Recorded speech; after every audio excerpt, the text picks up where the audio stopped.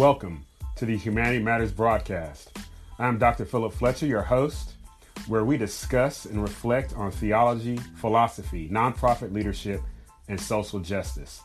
This is the podcast where we wrestle with the important question, what does it mean to be human?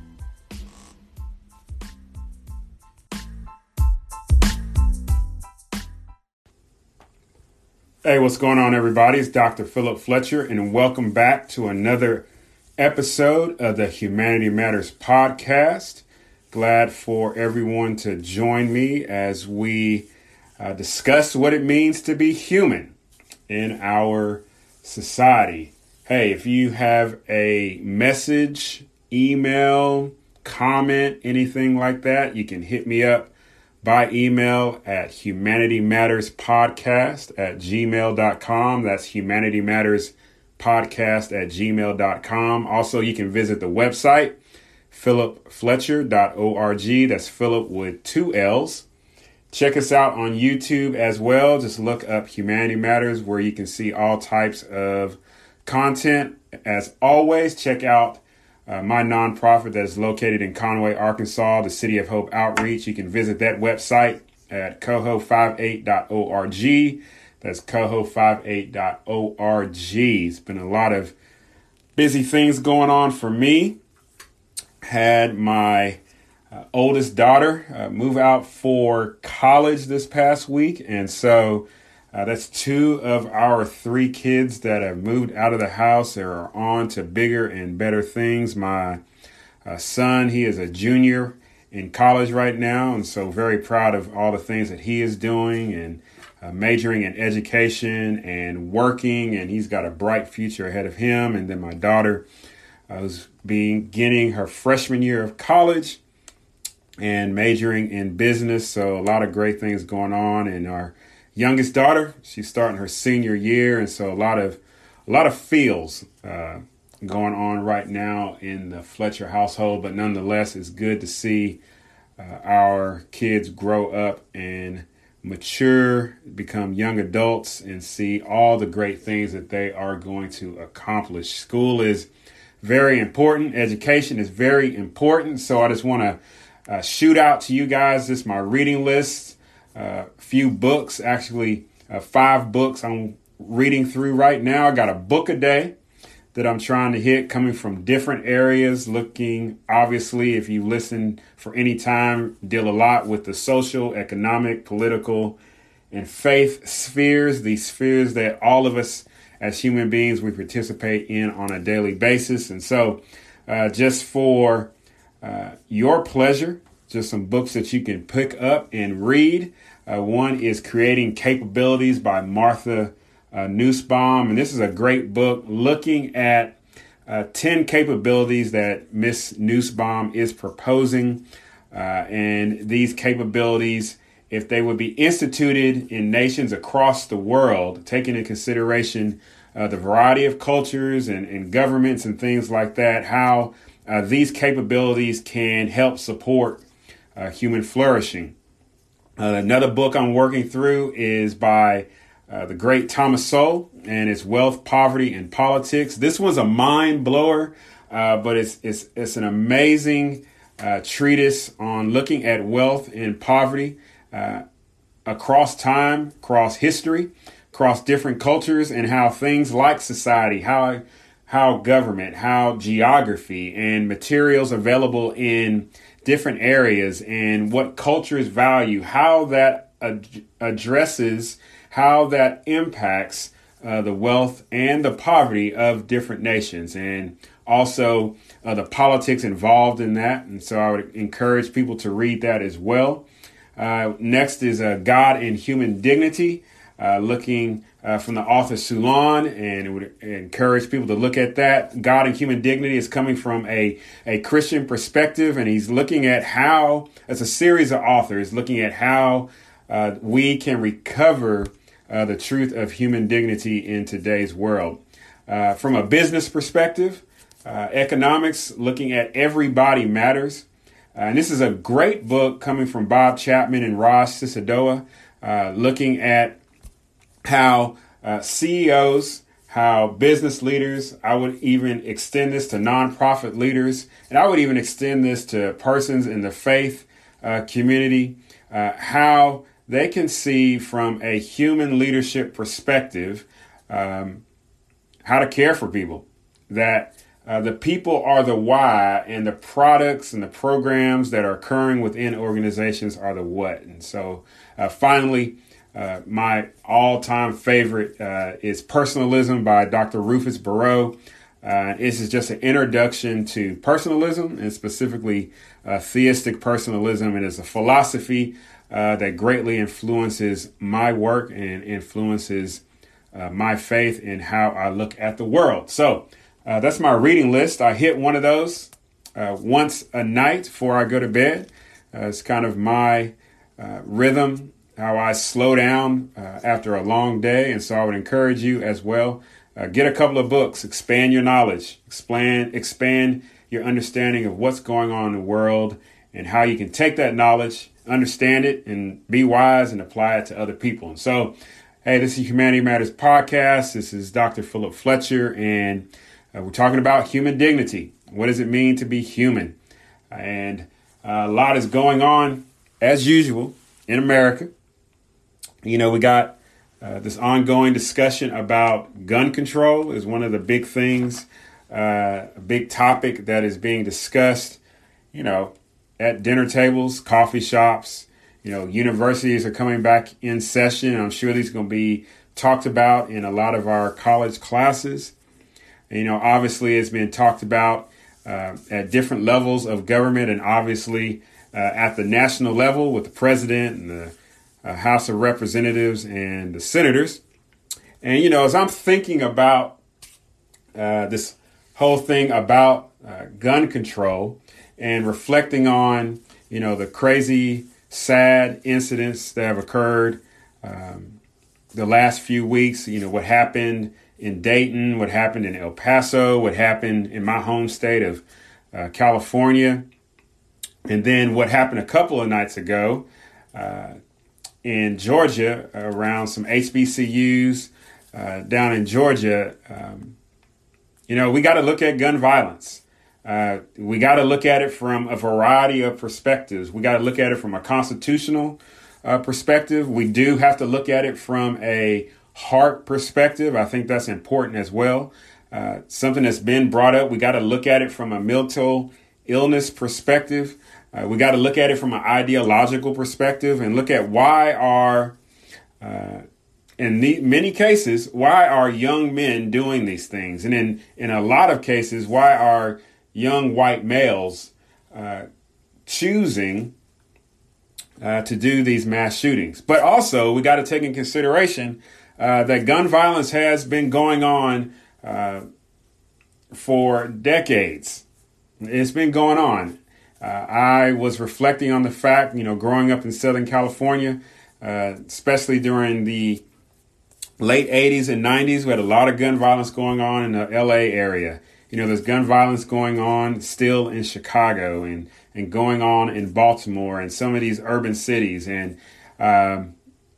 you know, now that this gun violence is now taking root in these suburban areas, now, to me, and this is just from my vantage point, it seems now gun violence is taking on a more national interest. It's being described now as a public health issue. And it makes me wonder, was it not a public health issue when it was happening in LA? It's happening in Chicago, Baltimore. Why is it now just a public health issue? Is it just because it's hitting Walmarts and it's hitting these high schools and, you know, these areas that once felt safe and secure and comfortable and away from, you know, the inner city and everything that goes on with that? I mean, those are questions that I think we need to ask ourselves as we continue to have this discussion at all levels of our society. But I do have 3 questions. One for politicians, a couple for politicians, some for our private citizens, and then some for our hardcore 2A individuals. So I will say first and foremost, you know, the Constitution is supposed to govern our lands. The Constitution sets up a Bill of Rights, and these Bill of Rights sets up based off of what is laid out in the Declaration of Independence and what's in the preamble, that these rights are not to be infringed upon by the government, specifically the federal government, that the federal government cannot infringe upon these rights. Freedom of religion, freedom of speech, in there, the Second Amendment, the right to bear arms, in order to have a militia. And so for the politicians, one of the things I have to ask myself is, for those politicians that want to do away with quote unquote assault rifles, which these are not, these military style rifles, which I think is a poor description of these weapons. The question I have for politicians is, why are you seeking to take away these very weapons that are actually used to protect you when you go out in public? We have to understand that, we're paying the salaries of these politicians, but we're also paying for their protection. And what are they being protected by? They're being protected by many of the same weapons they're asking to be banned in the general public. Something to consider.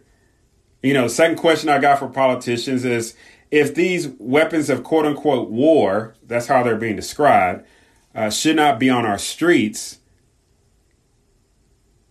then why do politicians, whether Congress, Senate, why do they bring them on our streets during their protection, during their detail?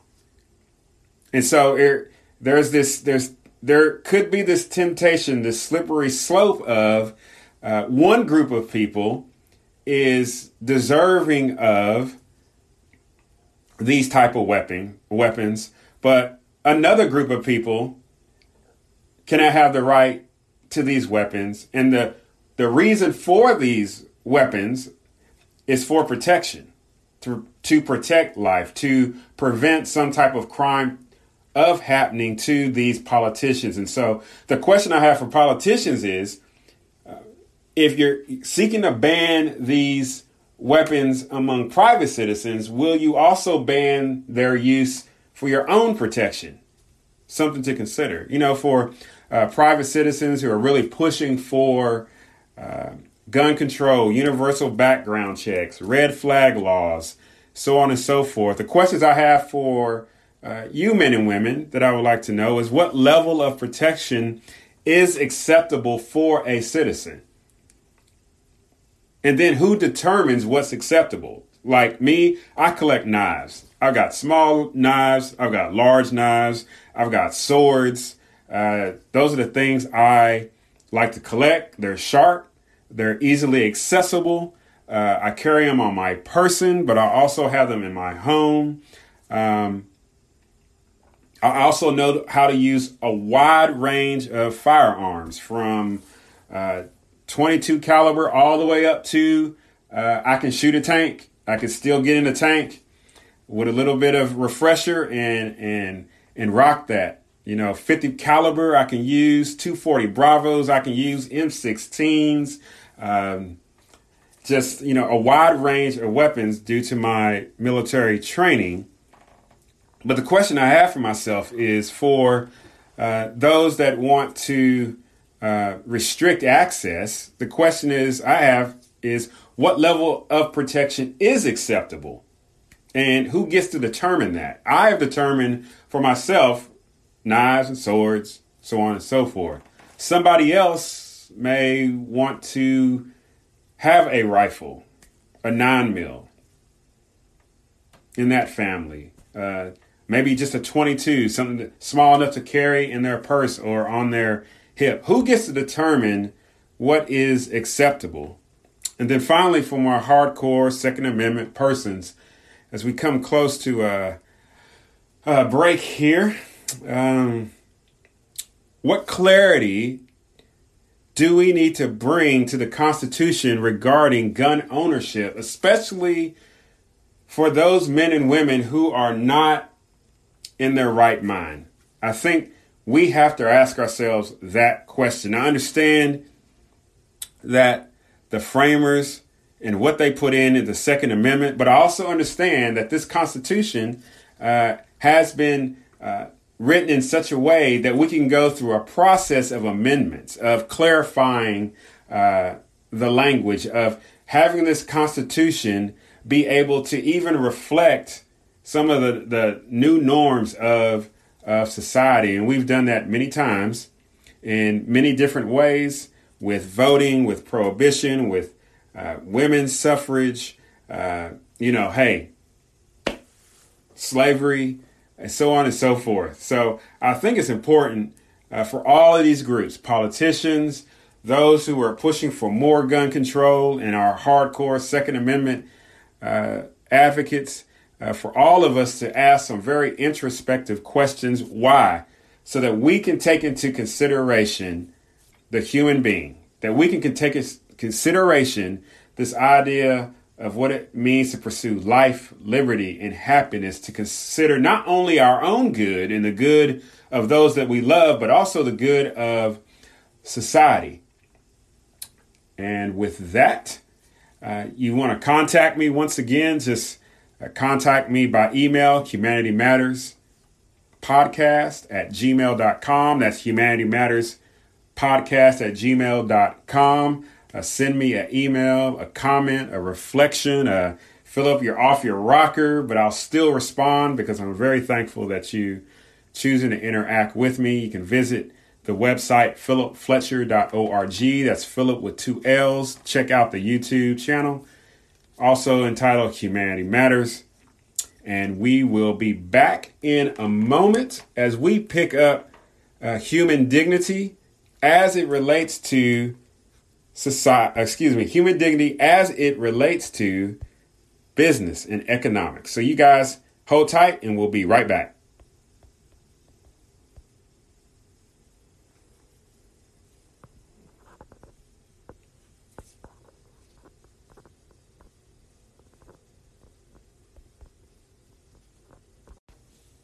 Hey, what's going on, everybody? Welcome back to the Humanity Matters podcast. This is Dr. Philip Fletcher, and we are talking about human dignity and business today. As many of you know, if you followed this, we've been talking about human dignity and faith, human dignity and society, and now we're looking at human dignity and business. So where are we headed with this? It's very important. I do a lot of work with persons who are living in poverty. And one of the things that I have learned is that two of the best things to help people move out of poverty is education, but also a job.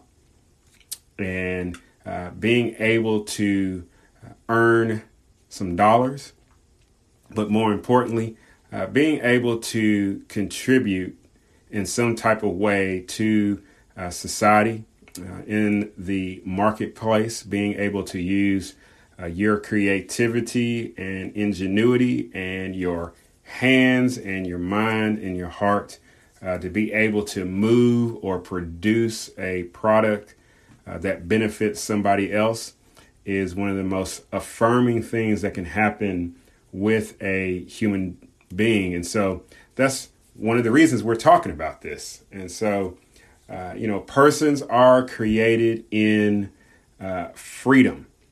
This is a reality. As many of you know, I've shared that I'm coming from the perspective that men and women and children are conceived, made in the image and likeness of God. They are expressions of the Imago Dei. They are reflecting the Trinitarian God. And as such, persons are created in freedom. Now, some may say, well, what do you mean we're created free? I can hear like my Reformed brothers and sisters say, well, what about, bondage of the will, and that we're born in sin and we're slaves to sin. And I understand that from a spiritual understanding of not being able to fully relate to God because of our fallen nature. But that fallen nature does not destroy the freedom that we have been made in. At the same time, freedom in the sense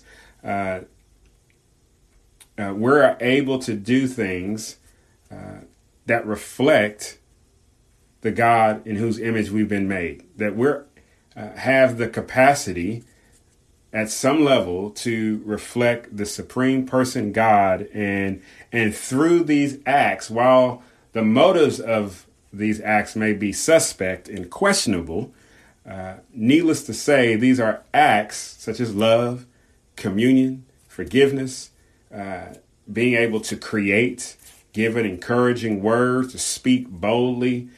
All of these are communicable attributes that exist in the Trinitarian God, but that also are resident in human beings because we've been made in the image and likeness of God. And so persons demonstrate that being created in freedom, they have also the capacity to do things that encourage freedom. And so, freedom also gives us a propensity to act outside the norm. So I'm thinking for a minute, you think of monastic type groups and a lot of religious groups. These men and women, they choose to act outside the norm of the general population. And so they make vows of poverty, or they isolate themselves, and they do meditation and reflection. The majority of their day, they're giving themselves to some high degree of work that is outside the norm of the general population. If that's hard to conceive, you can think of artists who choose to create objects reflecting or capturing reality. What does freedom look like? No two jazz musicians are the same. You look at blues, no two blues artists are the same. I think about rap and hip hop. You can have someone from the West Coast and someone from the East Coast look at some aspect of the society and just drop completely different rhythms, completely different bars. And yet, in all of that is a reflection of the freedom that these persons have been made in. And so, because persons are created in freedom, how can we apply this to the business world? What does it look like for persons who are made in freedom to participate in what would be called the marketplace? And, studies have shown that the free market, when entrepreneurship takes root, when work is affirmed, regardless of the type of work that a person is doing, that when persons are educated, this is another demonstration of people actualizing their freedom, them being able to take charge of who they are and then what they are doing, being precedes doing, and then making a life for themselves that is good, but then also the work that they are doing, what they are contributing, is a benefit to society. And so, you can think about two persons coming into contact with one another. You got person A, he or she sees a need. They got this idea churning in their head. They begin to look at, hey, what do I have around me that can make this idea a reality? And then seeing the need, coming up with an idea, drawing it out on paper or in a book or on a computer or whatever their method is. Then they create a solution. And what's awesome is persons who are created in freedom and then having the freedom to observe a need and develop an idea and create a solution. What is also needs to be taken into consideration that there's a variety of variables that can influence the idea and the solution. So once again, what's running in the back of my mind is Sowell and his book, Wealth, Poverty, and Politics. And one of the things that he points out is that you can look at two different nations and how they develop. And they develop differently because of the resources, the geographic resources that exist in their area. And so you can look at one nation that has a long river running through it and everything that can accompany that versus a nation that is landlocked and has no river that's running through it. And the different solutions that come up to address particular needs. But why is this happening? Because persons who are created in freedom are using their freedom and the resources that are around them to address a need. And so person A is exercising freedom through thought and creativity and ingenuity. Person A is participating in not only seeking to improve himself or herself, but person A is also seeking to improve society. And so I'm thinking of Karol Wojtyla, who later became Pope John Paul II. And he describes this in one of his encyclicals, Laborum Exercens, that one of the beauties of human beings and the affirmation of their dignity and worth is that them being able to use the labor that is coming from their hands, taking the resources that are around them and using those resources, using the creativity and ingenuity, creating, if you will, technology in order to not only improve their own selves, but it gives an opportunity as well for an exchange with somebody else so that their life is improved. So that gives us an opportunity to transition to person B. So person B has a problem, right? And so person B doesn't have the desire for whatever reason, the resources for whatever reason, the creativity to develop his or her solution to address his or her problem. And so they go out seeking a solution. And lo and behold, person B runs into person A. Person A saw the need of person B, and person A created the solution. Person B interacts with person A and is like, hey, I got this problem. You got the solution to my problem. What can we do about this? And so person B now is exercising his or her freedom of thought, of investigation and observation. And person B freely wants to participate with person A to address this need or solution. So for instance, let's think about, person B, they got a bowl and they got some soup, right? And person B, what they do is they take the bowl and they bring the soup up to their face, and the soup falls all over their face, and it, gets their clothes dirty, so on and so forth. This is a problem. Person A is like, you know what? What can we do to alleviate the problem? Food being wasted, clothes being dirtied. And so person A comes up with this utensil. We'll call it a spoon. This is technology. And person A says, hey, I got this that can help you, person B, eat your food and have clean clothes. Solution. And so person B is like, well, what is that worth to you? And person A thinks, again, in his or her freedom, says, you know what? It's taking me this much time. It's cost me this much resource. I will exchange, I don't know, a couple of beans for a spoon. There's an exchange happening. We could fast forward. Person A says, hey, you know what? I got 4 spoons here. How about you exchange me some corn for 4 spoons? So it's an exchange happening. Person A and person B have agreed to do an exchange.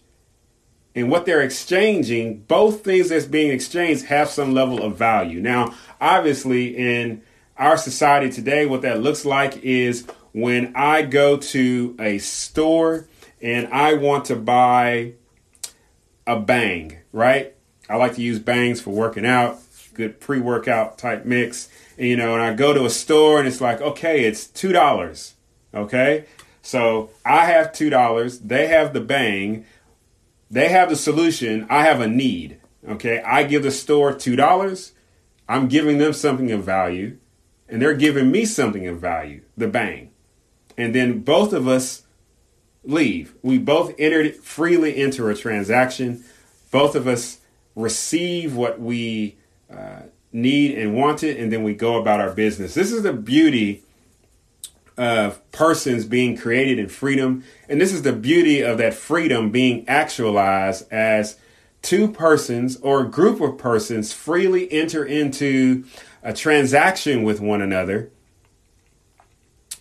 so that needs are met. And so at the end, a personal situation is addressed, a personal life is improved, but also a societal good is contributed.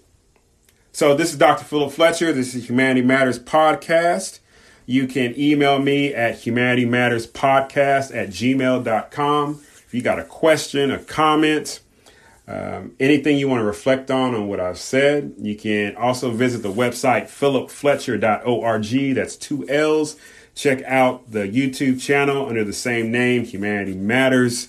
And also check out our nonprofit, the City of Hope Outreach. The website is coho58.org. So persons having the freedom to create and select solutions to their problems is a great example of how human flourishing and the affirmation of human dignity can occur.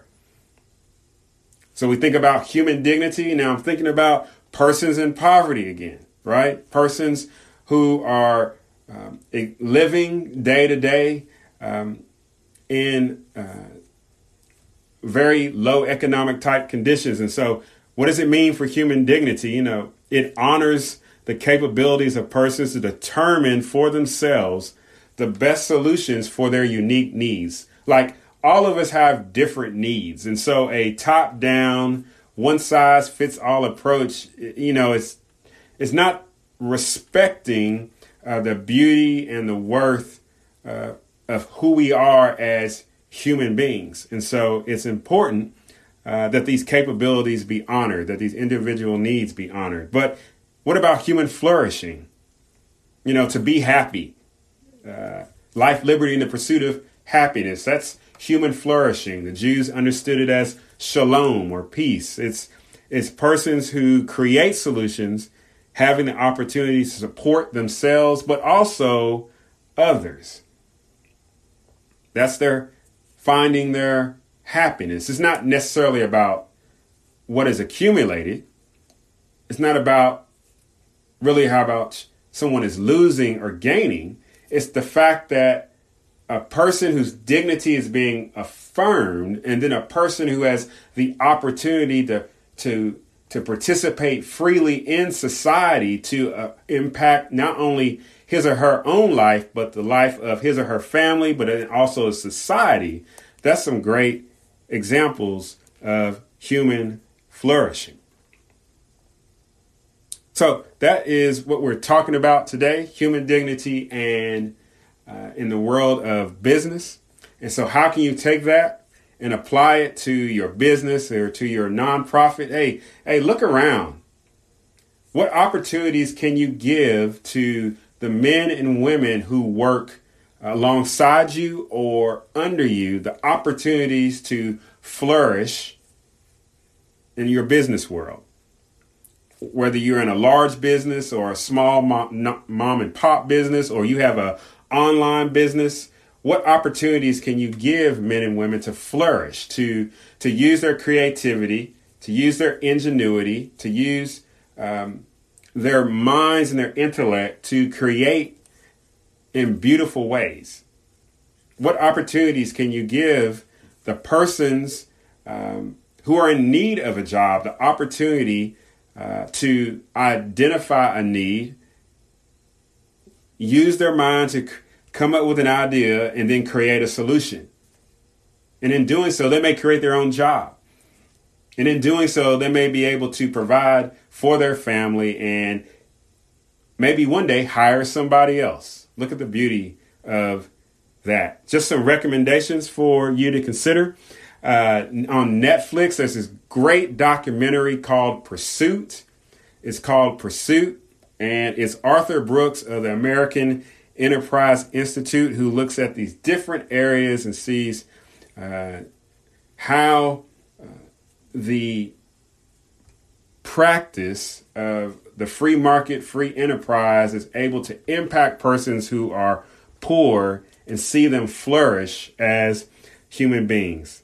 Again, in the realm of business, I would encourage you to read Everybody Matters by Bob Chapman and Raj Sisodia. It's a great text that looks at how we can, as leaders, especially in the business sector, and want to also apply this to nonprofits, that we can look at our most important resource are people. They are the why of the organization. They are the why of the business. They are the why of the nonprofit, and how we can grow to, through human leadership, personalism, basically, to treat them as human beings, but then also to see that the programs that the human beings are leading and serving in, those are the what. But those whats are meant to do what? Serve the human being. I would also encourage you to check out Conductor. That's a local entrepreneurship type program here in Conway, Arkansas. It's led by one of my leadership peers, Kim Lane. It's a great opportunity. And so check Conductor out. And once again, thank you for chiming in and listening to the Humanity Matters podcast. Again, if you've got a comment, want to leave a message or anything like that, just email us at humanitymatterspodcast@gmail.com. Visit the website, philipfletcher.org. That's 2 L's, everybody. And you can check us out on YouTube, Humanity Matters. Check out my nonprofit, where we're seeking as a community development organization to impact lives on the foundation of human dignity for the glory of God. So you guys take care and God bless.